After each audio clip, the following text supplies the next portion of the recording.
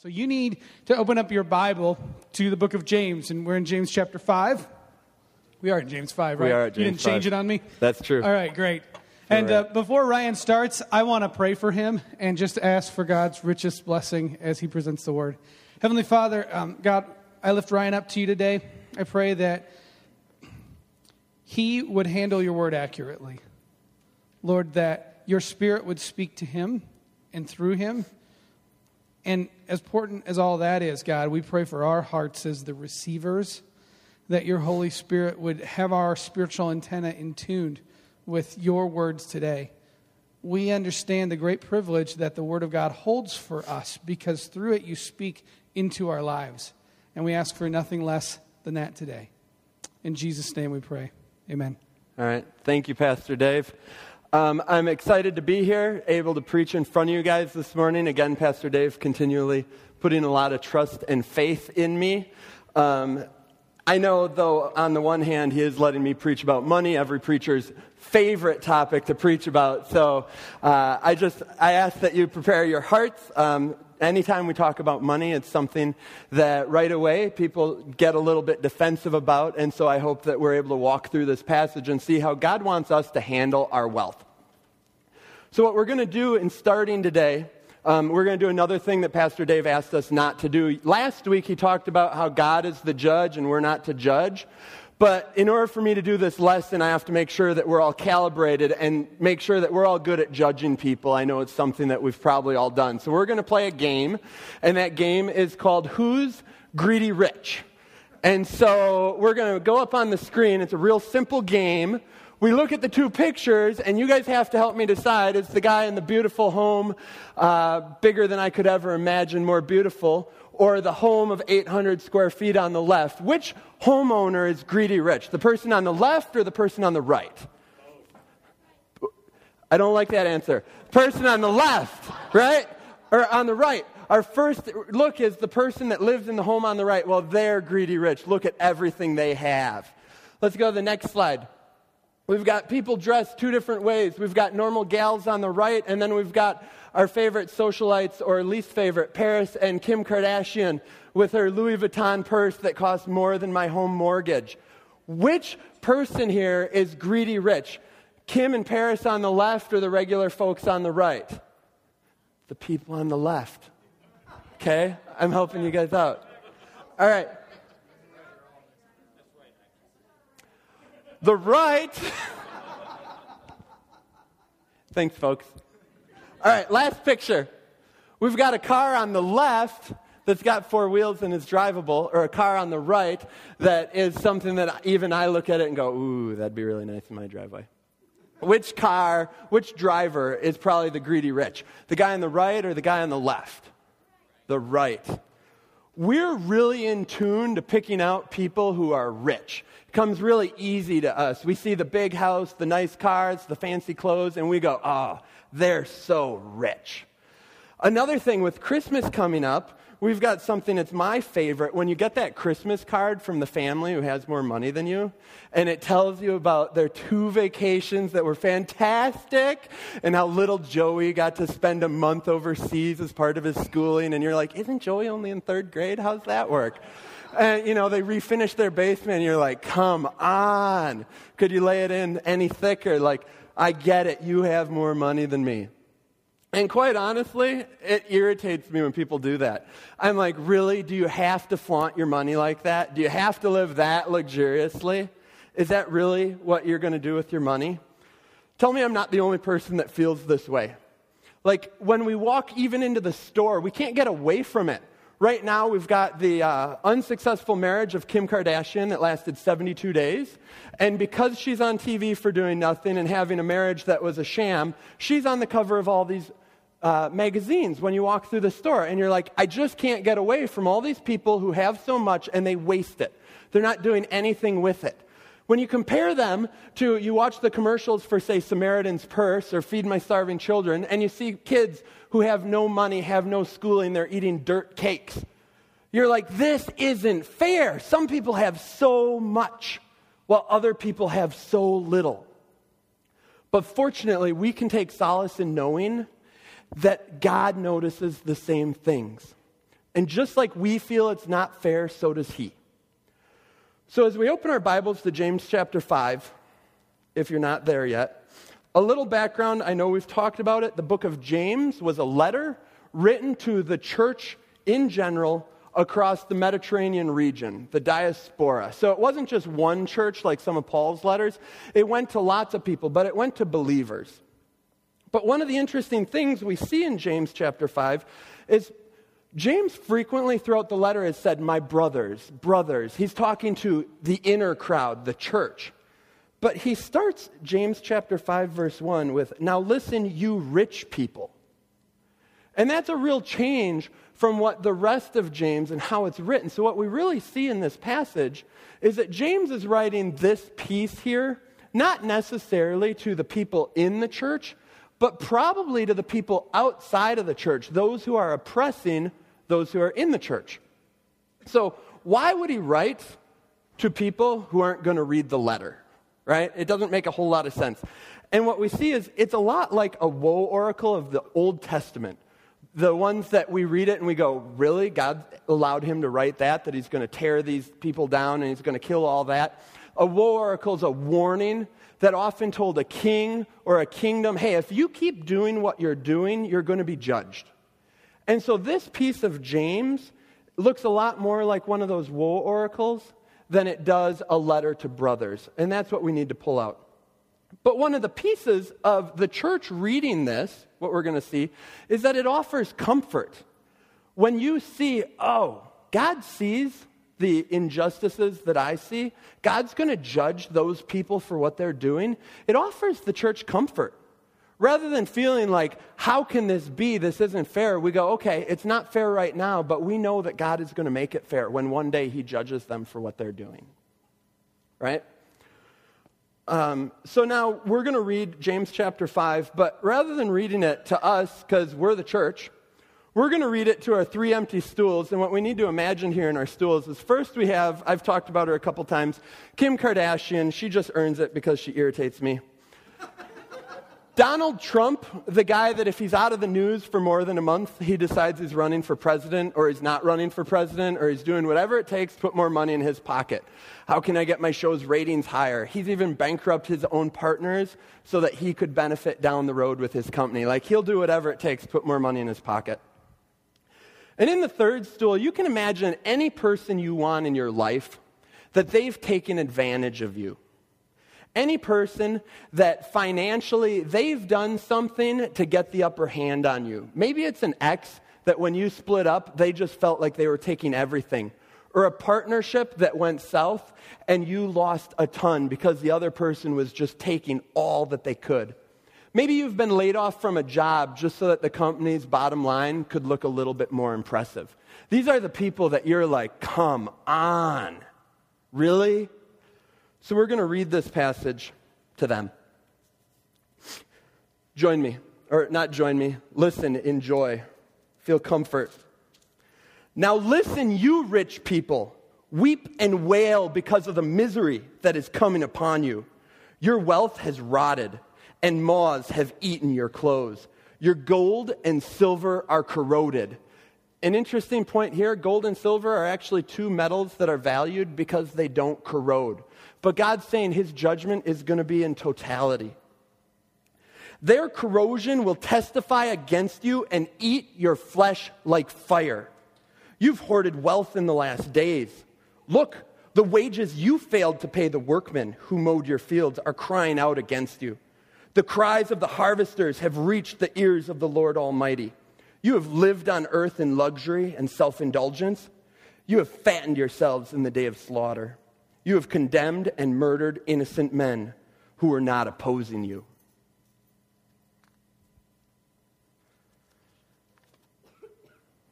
Wow, that's a really big rebuke. That's not like anything else we see in the Bible. In Luke 24, we read, "But woe to you who are rich, for you have already received your comfort." This is in a whole different level. Even Paul doesn't write to the church like this. It goes way beyond. Weep and wail. Misery is coming. Wealth has rotted. Gold and silver are corroded. They'll eat your flesh like fire. Now, those of us who have experienced being on the losing side of these people's selfish gain, do you understand that comfort that you feel in recognizing God's going to judge? Even though right now it doesn't feel fair, you can know God will judge. But then when you sit and you think about it, I start to get an uncomfortable feeling.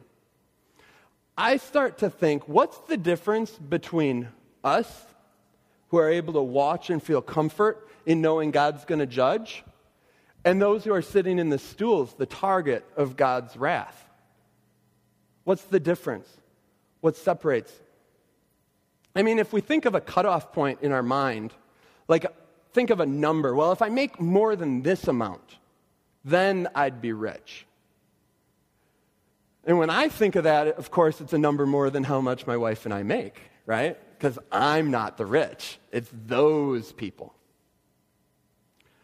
But is that necessarily what it means to be rich?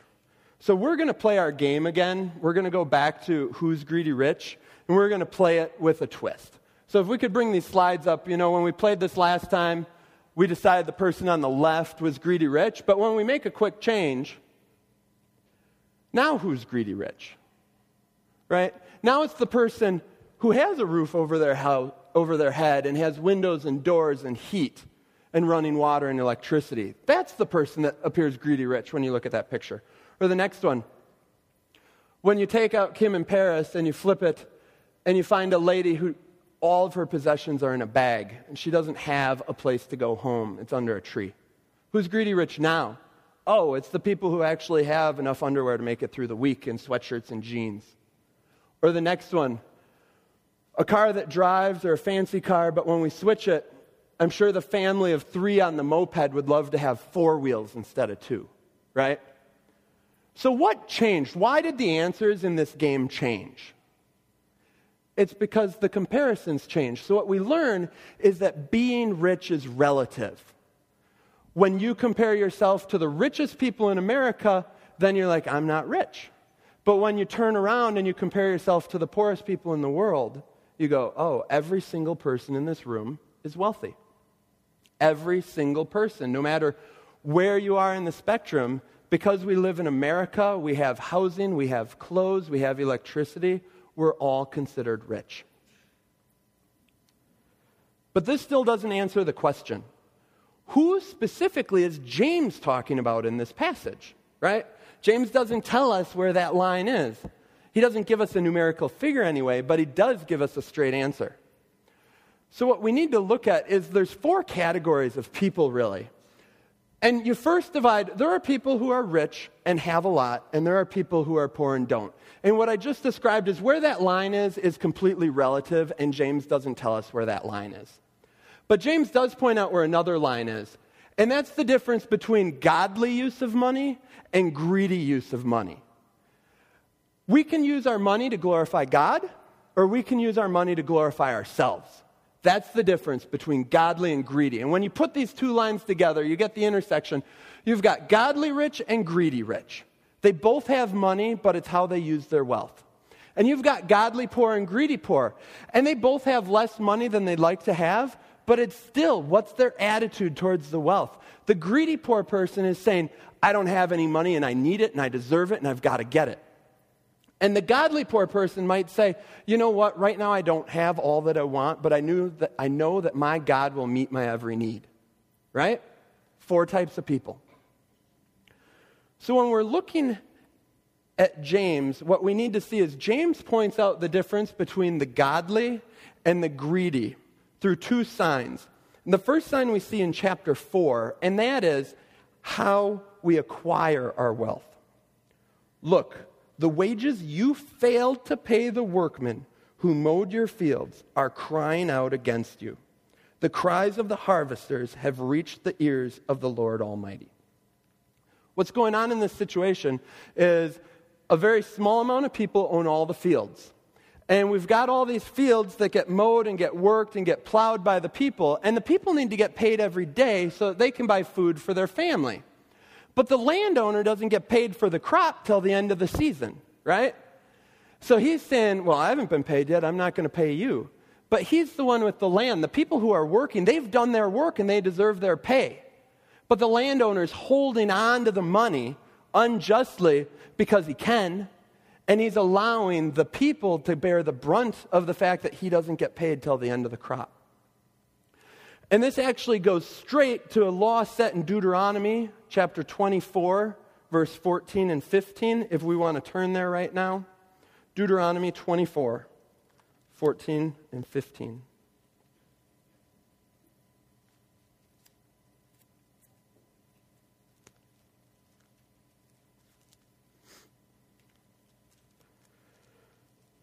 (24, 14, and 15) is, you shall not oppress. This is God, Moses writing God's law to the Israelites. You shall not oppress a hired servant who is poor and needy, whether he is one of your brothers or one of the sojourners who are in your land within your towns. You shall give him his wages on the same day before the sun sets, for he is poor and counts on it, lest he cry against you to the Lord and you be guilty of sin. So right here, God's warned in his law, lest the worker that you're holding the wages against, lest he cry against you to the Lord and you be found guilty of sin. Well, that's basically the picture that James is painting here in verse 4, isn't it? The cries of the harvesters have reached the ears of the Lord Almighty. So what we learn in this point is that how we accumulate wealth determines if we're greedy. If we accumulate wealth at others' expense, then we're greedy. If we work hard and we earn our money and we do things for society and we happen to be blessed by a return of wealth, that's not wrong. That's not a sin. It's not a sin to have money. James is saying it's a sin and it's greedy if how you acquire money is at the expense of other people.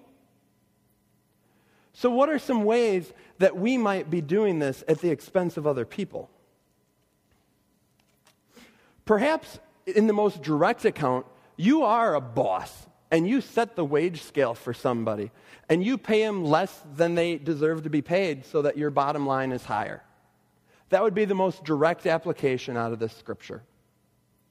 Maybe you're part of a program like a Ponzi scheme, the type of thing where, well, I'll put my money in and I'll get more money to put their money in and then I'll get money. And ultimately, the whole thing's built on you're getting money, but you haven't done anything for anybody.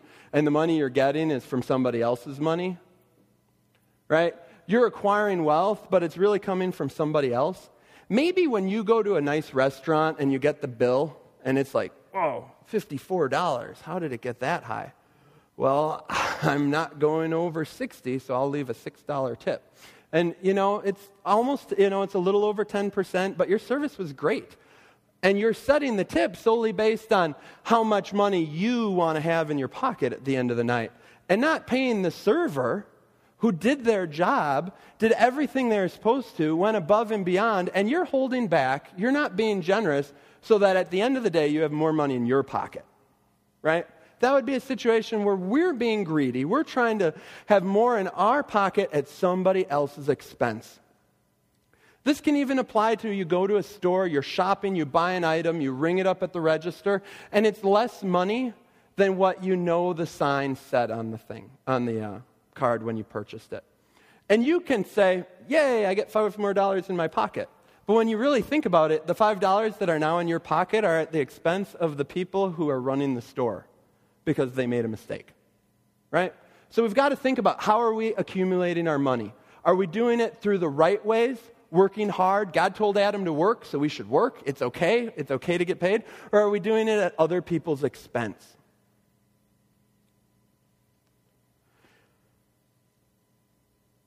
Next, we turn to the second sign that we are greedy rich, found in verse 5. And this sign is really interesting when we think about what's ahead of us in the next 5 days. Verse 5, you have lived on earth in luxury and self-indulgence. You have fattened yourselves in the day of slaughter. So on Thanksgiving Day, we're all going to sit around big tables full of food, right? And we're going to indulge in all the best meals that we don't take the time to make the entire rest of the year. Am I saying that that's a sin? No, I'm not. Did you know what? The Israelites had lots of huge feasts and lots of food. It's okay to feast. But we have to think about, okay, are we overindulging? Are we self-indulging? Are we experiencing things just for the fact that we want to treat ourselves like kings? And then the day after Thanksgiving, my favorite, is Black Friday, where we all run out to the store at 5 in the morning so that we can buy that technology gadget that we absolutely have to have because it's half price, right? And, it's just $200 here and another $100 there, and at the end of the day, you've spent $500, but you saved $1,000, right? And you needed all these items. Or is that living in luxury? Is that self-indulgence? I would suggest that a sign of self-indulgence or of being greedy rich is when you have a surplus, an excess amount of money or belonging, stuff, or even time that you're holding on to or acquiring for your own selfish reasons. If you're hoarding all these things for your own comfort, you are greedy rich. All right? It's okay to have the things. It's why you have them and how you use them. Okay? If you're acquiring them for your own comfort so that your life can be easy and you can show off all your gadgets, you've got higher status, you're putting yourself as God, and you're being greedy rich. For my family, we actually had more toilets in our house than we had people at one time. You might have multiple TVs, multiple cars in your driveway. You might have lots of computers, a huge savings account. There's so many different things that you might be holding on to that when you think about it, you might be hoarding. It might even be your time. You might be right now sitting unemployed and saying, you know what, I don't have any of those things and I don't have lots of money. Now let me sit down on the couch and watch a bunch of TV. Well, you've got all this time because you're unemployed. I can relate to that. I went a long time without a job in seminary. And now you've got this time. How are you going to use your time? Are you going to use it for your own glory, sitting and watching TV? Or are you going to use it for God's glory? We all have stuff. We all have time. How do we use it? Interestingly, Jesus, richest man on earth. Through him, everything was created. Everything is at his fingertips. Did he use it all for his own selfish enjoyment? Did he sit around and hey, I can do whatever I want. I'm going to sit in luxury. These people have no idea. I'm the richest guy here. Is that how he lived? He could have had anything he wanted, but that's not the life he lived. Instead, he lived a life where he used his stuff and he used his time for God's glory. So now after we think about our own self-indulgences and we think about how we really don't measure up to Jesus, we can try to read this passage and pretend that it doesn't apply to us. But really, when we have all of our TVs, we have all of our cars, we really do like to sit and watch TV sometimes for longer than we should. We've got these things and sometimes we're tired and we're like, you know what? I need this. I need me time. I need that item for me because I just need it right now. I deserve it. I've earned it. Right? And we're not thinking about God. Some of you ladies have a kitchen, my wife is guilty of this, where you have 12 serving trays, but they're all different sizes and different colors and different shapes because you never know what type of meal you're serving. You've got these excesses. Why do you have them? So the first time I read this passage, we sat back and we were on the comforting side of saying, this is great that God's going to judge the people who are rich and that we know that God's going to make things fair. But now we need to reread this passage and recognize that there are times in our lives, maybe it's not all the time, but there are times in all of our lives, I think, where we say, yeah, we are these rich people. All right? So let's reread this passage, recognizing that we are sometimes on the receiving end of this. Now listen, you rich people. Weep and wail because of the misery that is coming upon you. Your wealth has rotted, and moths have eaten your clothes. Your gold and silver are corroded. Their corrosion will testify against you and eat your flesh like fire. You have hoarded wealth in the last days. Fortunately, Jesus doesn't leave us here just going, whoa, with this warning. Fortunately, Jesus didn't not only come to be a model for us in how to live, but then he ended his life by dying a death on a cross he didn't deserve so that we could find repentance in him. So that we could say, Jesus, you're right. We have lived the life of the rich to the extent of being greedy, living in luxury and self-indulgence, and I'm sorry. So what we need to do is we need to turn and we need to repent. We need to say, God, sometimes I have a sinful, selfish heart. Take that away from me. Help me to use what you've given me for your glory. Help me to stop living for myself. Help me to stop managing my wealth for my own comfort, but help me to recognize that my wealth, my stuff, my time is all from you to be used for you, for your glory.